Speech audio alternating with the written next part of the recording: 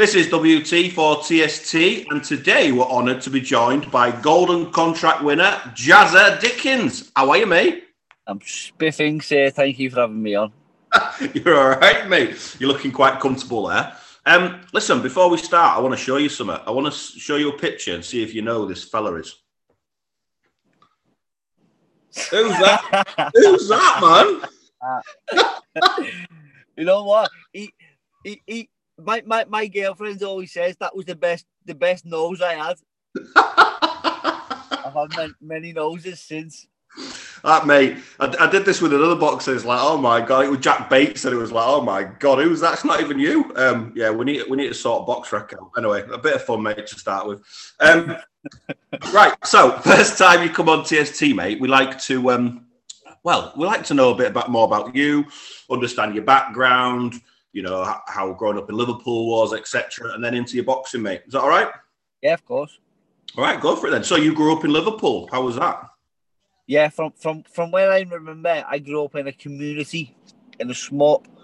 I grew up in a small community in the centre, the very centre of Liverpool. I had family, aunties, cousins, and we went to the same school and the same youth club in the same area. There was 10 lads in our class, so we all went to the same school, and everyone knew each other's mother. So, like, the area had a lot of respect for each other, you know what I mean? There was none of this knife crime. It was in the 90s. We had respect for each other, you know what I mean? You couldn't act like that, because you couldn't act that way. You couldn't act like these kids do now, like they're all gangsters, because you knew each other's ma, and they shout at you, or they go around and tell your ma off, you know what I mean? So it was a good community vibe where we lived, and it was nice growing up. I was lucky to grow up in an area like that, because we got a lot from it, not just me or mates as well, and I'm still mates with these same people today. So yeah, it was nice. And then we all went to secondary school. It was a secondary school when I went to. I started boxing, fighting a little bit too much. That was the story for me. Growing up with my dad, we'd always train in the house, boxing training. I think in the 90s we didn't know what like kicks was, and we didn't know what arm bars was. It was just headlock or boxing, weren't it? So don't think MMA even existed at the time. It was just literally all boxing, mate. You're right. No, I just imagine, going back just a little bit, I imagine you talk about this community. I imagine you having loads of, I call them fake auntie and uncles, you know, friends of the family and stuff. You imagine you doing anything wrong and them just giving you a clip round head. Yeah. Well, we used to play for the football team, and every season we go away to Pontons, but it'd be all the kids with all the kids' mums and dads and all that. You know what I mean? It was brilliant, really. Yeah, we were more like. Bloody hell, mate! Pontins, that takes me back, mate. Bloody hell, Pontins. Was that was it Southport then? You went? Was it there? We went there one year, but the most times we went to the one in Brill, is it? Oh yeah, North Wales, yeah. We absolutely loved it. It was the best, you know. So high school then, you started fighting a bit at school, a bit too much, then ended up in the boxing, your amateur club, I guess. Yeah, it was the 90s. I had two moves. One was the headlock and one was the left hook. They were my only moves I had. My special moves. If I was a PlayStation or I was a console, I had to be in the SNES. I only had two buttons. And then, I want that too. My dad said go down the gym, and I went down the gym, and took off from there from day one. I looked around and said, I'm going to be champion of the world on day one. I always had this feeling that I could do something with my life. I could take myself away from the life I was living, the life I grew up with. I had, as we all do, problems at home, but I also had a lot of love at home. But I thought, I can make a good life for myself here. I can do something positive with my life and come from, change my dynamics of what my family history has been, and the family history before that, so I can put a stop to this and do a 180 and sort of make positive changes in my life. How old were you when you were thinking like that? Because that feels like a young age to feel, to be that clued up, I guess. 12, 13. Yeah, mate, it's quite serious. It's quite deep, though, isn't it, for that age? Yeah. No, that's good, mate. Right, so you had, let's fast forward a little bit, because you had a decent amateur career, didn't you? Yeah, I've traveled the world. Didn't it? Yeah. I'd never been away. I'd never been on a plane or nothing like that. And when I was 16, I won a few national titles, and I got on a plane to go to a place called Sardinia in Italy.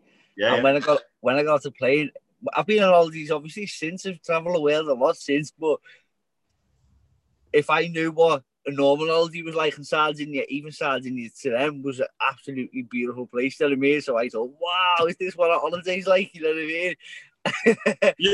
No, it's not. Pontins is the holiday, mate. Butlins, Pontins, mate. It's all good. But yeah, not got on a plane till 16, and then your first plane, you land in Sardinia. So I guess like you just said, your eyes will have been like, whoa, this is not England, not Liverpool. It went in a city. It was like it went in a city, and it was the hottest weather that I'd possibly been in. Do you know what I mean? Consistent hottest weather I'd ever been in my life, and it went in a city. It was like there was beaches there, and that, so it was a mad. It was an eye opener. Do you know what I mean? I bet it was. You just imagine, you from Liverpool or whatever. You can imagine it, can't you? You look back and you just go, "Wow, what must you have been thinking, seeing all that stuff that you've never seen before?" And I never jumped in the sea. I remember one day getting a towel and going down the beach on my own. We had a bit of free time after training, and jumping in the sea, and I just thought the sea was going to be up because the place was hot and the sea was freezing. And I got back out and just walked back home. But I thought, this is right, I've jumped in the sea. I've always wanted to do it since I was a little kid. I only see holiday pictures and stuff. And so, and to be honest, I was a bit of a fool because just the ice cream was too good, the pizza was too good, and the whole holiday, I was just like, I was just that lad. You didn't understand that. I didn't understand that. Always discipline. If I even had any at that point, just went out the window because I was a little bit chubby at the time. But I was talented enough to be fighting for England. I bet you forgot about sun cream as well, did you? Yeah, like a tomato, scout tomato. And I won the gold as well. I won the gold in the European Union Championships, the first ever one. So I made history there. So, and then a few months after that, I went to Hungary for the European Championships, got a bronze medal. I was about to go to the World Championships a few months after that in a place called Baku in Azerbaijan. Yeah. And I was naughty on the GB team, and they kicked me off the team. So I had a lot of work to do on myself. I had to go and smart my behaviour up and win all the championships again and get back on the GB team somehow. What did they boot you off for? Just being a nuisance, a general nuisance, you know what I mean? Just naughty, just couldn't sit still, couldn't sit with myself. Just misbehaving. So discipline. Boxing's a great place to learn discipline, isn't it? Do you know what I mean? Yeah. So, all right. So you did all that, and you were all over the world, and you really good amateur career. You won the senior ABAs, didn't you? Yeah. Before that, I went to the Commonwealth Games. I rebuilt myself. Went to the Commonwealth Games and got back on the Great Britain team. And then turning 18, I went to the ABAs and won the ABAs. And I always knew I was going to turn pro. I'm going to say shortly after that. I mean, correct me if I'm wrong, but I think it was you were 19 when you turned pro, weren't you? Yeah. Yeah, so that's quite young, isn't it? What made you turn pro at that point?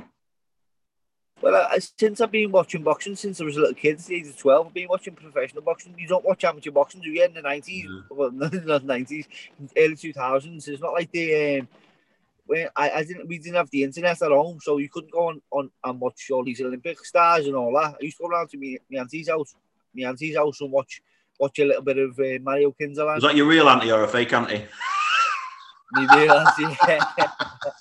Used to watch Mario Kinzaland and a few Cubans around there, but I had DVDs of professional fighters like Rocky Marciano, and I always used to admire them the way they'd be fighting with the tops off, and yeah, I really like that style of boxing. I always wanted to be a professional. I always called it real boxing.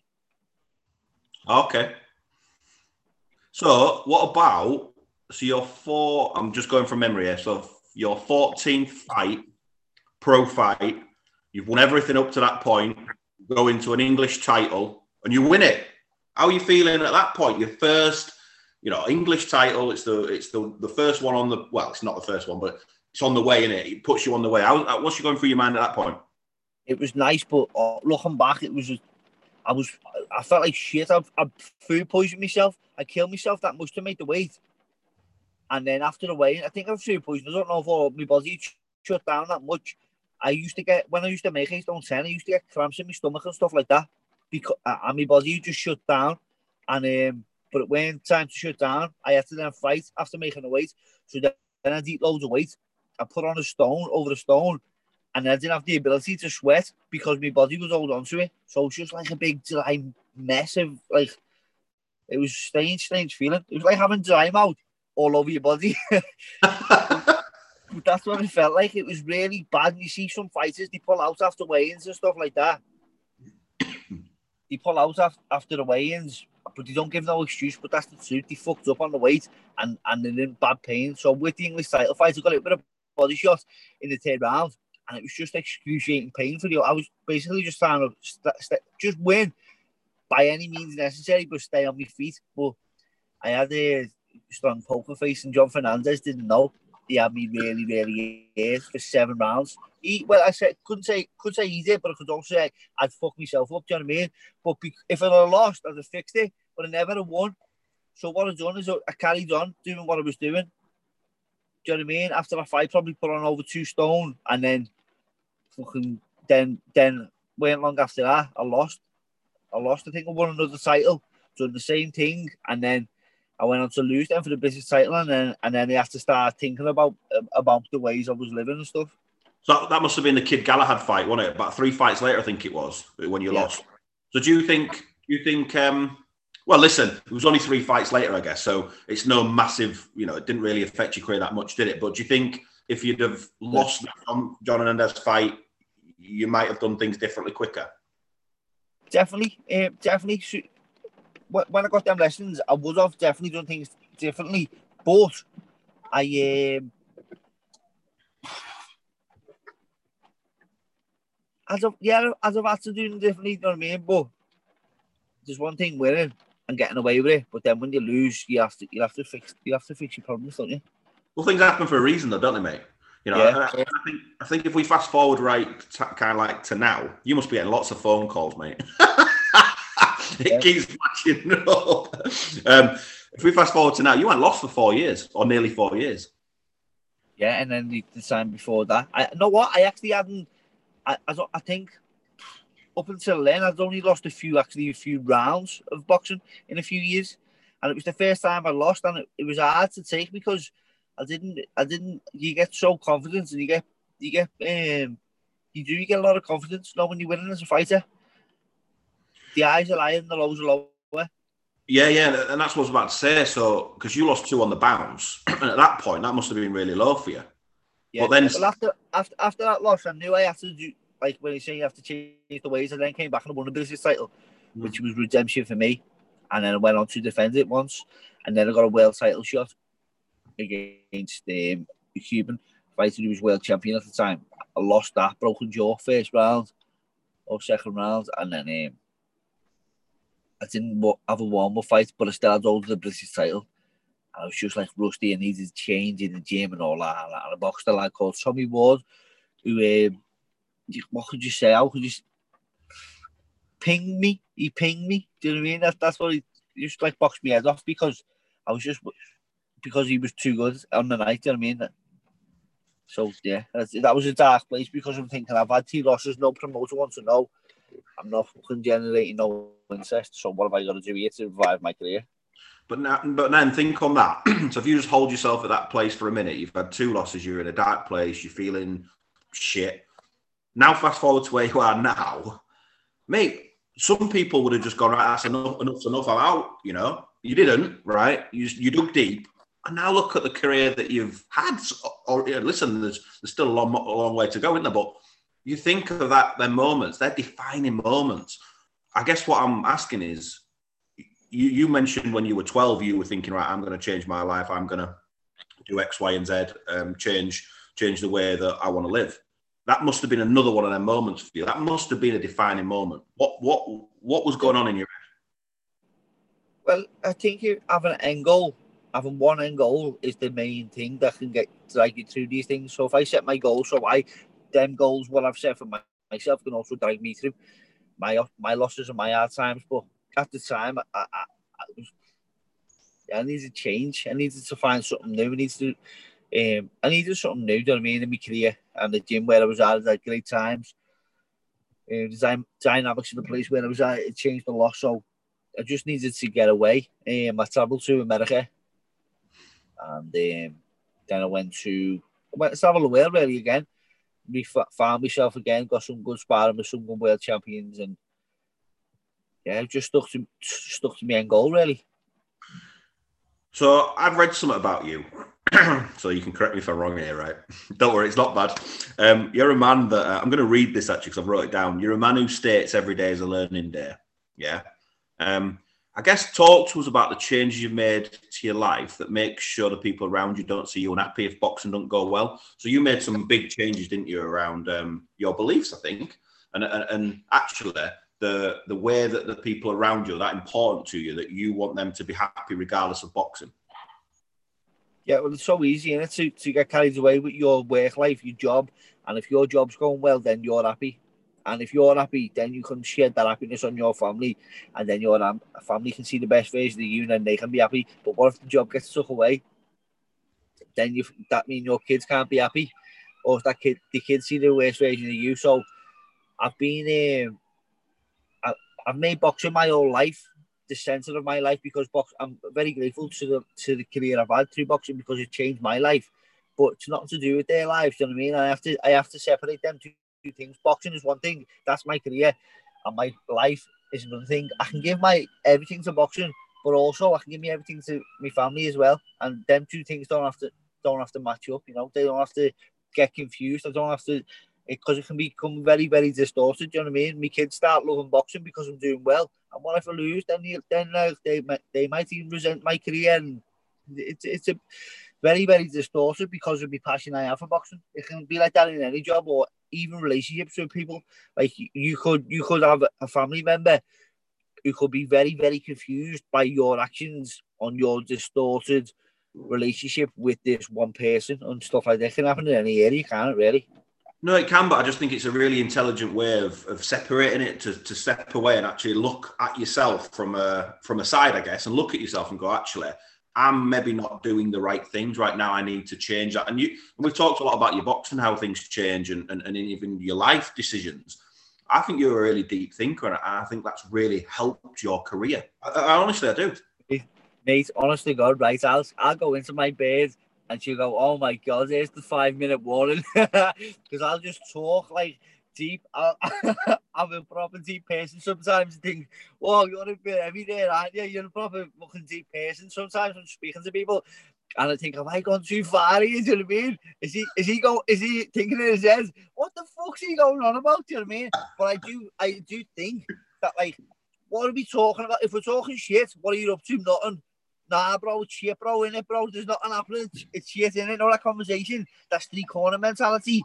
Nothing comes of it, ever. And it's the same conversation over and over. You know what I mean? I think creativity. Like, boredom is the abstinence of creativity, innit? In the mind. So if you can think about things and conversate that way, this is what I think. You can always grow and learn. You get something out of it. But talking about what happens and how, like, the penalty shouldn't have been given away, and like you just go on who's better Everton Liverpool constantly all day long. It's just bollocks, isn't it? Definitely from where you're from, that'll be a key topic. Yeah. So tell us about what will lighten the mood a bit. Tell us about the link up with Bellew. How did all that come about? Okay, now you're trying to lighten the mood, but I'm just a very negative person. I can't really give you a light story right now. but when I was in America, I had didn't have many opportunities, and that was why I had to go back to America in the first place, because I didn't have no opportunities. When I was out there, I asked him would he manage me, and at the time he's busy himself, do you know what I mean? And he said, what was it? And he said, "I'm just a bit busy. I can't manage it, but I can try and get you on these bills." And he tried to pull a few strings for me and get me on some bills, and he did try and help me, as he has in the past. And when I came back home to Liverpool, I needed a manager to fight on this bill, and he said, "Yeah, I'll give you I'll sign a contract for you to manage a 1-year career, and we'll see how it goes." Do you know what I mean? So yeah, I was very grateful for him. Then, and after the year contract was over, it being a boss year, do you know what I mean? For me, anyway, I'm talking for myself personally. And he said, "Yeah, let's sign another one himself." I said, "What's the plan? So are you still in? Like, do you want to have you still got time for this? Do you know what I mean? Because he doesn't take nothing off me. He's not doing it for his own benefit. Do you know what I mean? He's doing it to help me. So, yeah, he said he'd be happy to do it again. So, yeah. It's good. I think, you know, through all like the Bellew Hayes stuff and all that, I mean, there were people that loved him. There'll be people that hated him. I just think he comes across just as a normal bloke. Do you know what I mean? You know, a normal bloke, like just like anyone, going about his life with wife and kids, and you know, and he talks about them obviously a lot, doesn't he? But I just thought it'd be interesting to see how that hook up with you two. He's very, very intelligent man, because the fact that me and you are speaking about him right now says he's done something right. Do you know what I mean? He's not even here. He's irrelevant to this, to where we're at right now. We're talking about him, so he's a very smart man, and he had the whole nation talking about him. Even if he had them hating him, they were talking about him, and he was putting bums in C20, and he was selling out bills. So it's like he's a very intelligent man, and he's not the character, not like the alter ego that he created. He's actually quite the opposite. As I say, the alter ego. He's a very, very kind man, gentleman. No, it's good, mate. It's good. Right, that's us. Right, so we'll go in. If you don't mind, what we do now is we go into a few questions from the followers. Yeah? Sometimes, mate, these are yours are all right. Yours are all right. So James wants to know. I'll read it as it's been wrote from them. You're a big Everton fan. The last time Everton won anything, you were 4 years old. Can you see better times ahead? I can't know you. Know what? I say this every year, and I probably say it anyway, but I can't. I think it's going well. Just coming off that win the night against Chelsea and stuff like that, I think we've got a decent manager. I think I can definitely see better times ahead. I think with that squad you've got now, though, you know, what was it? I think it was 1-0 against Spurs at the first game of the season. I thought, oh shit, actually Everton are going to do. Yeah, we were flying, weren't we? And then it took a bit of a dip, hadn't it? And then again, maybe that result against Chelsea is the spark that you needed to, you know, you've got some decent players now, haven't you? Yeah. So next one, PJ. This is one that comes up a bit actually. PJ wants to know, if there was a film made about your life, who would you want to play you? Yeah, I don't even know. Actors. As a kid, I probably asked Tommy Turgoose. Have you seen him? Brilliant actor. He plays the kids in This Is England. Oh yeah. He'd have to be kids. Imagine. Yeah, it's a good. I love them films. Right, last one, mate. We ask everyone this. There's a story behind it where this girl called Emma used to message me all the time asking the same question. It doesn't matter who was coming on. It was about chocolate, puddings, all like that. So I blocked her because she's doing me head in, right? But I use a question because it's brilliant, and it's the one that all you boxers are like, right. Your top 3 chocolate bars. Oh.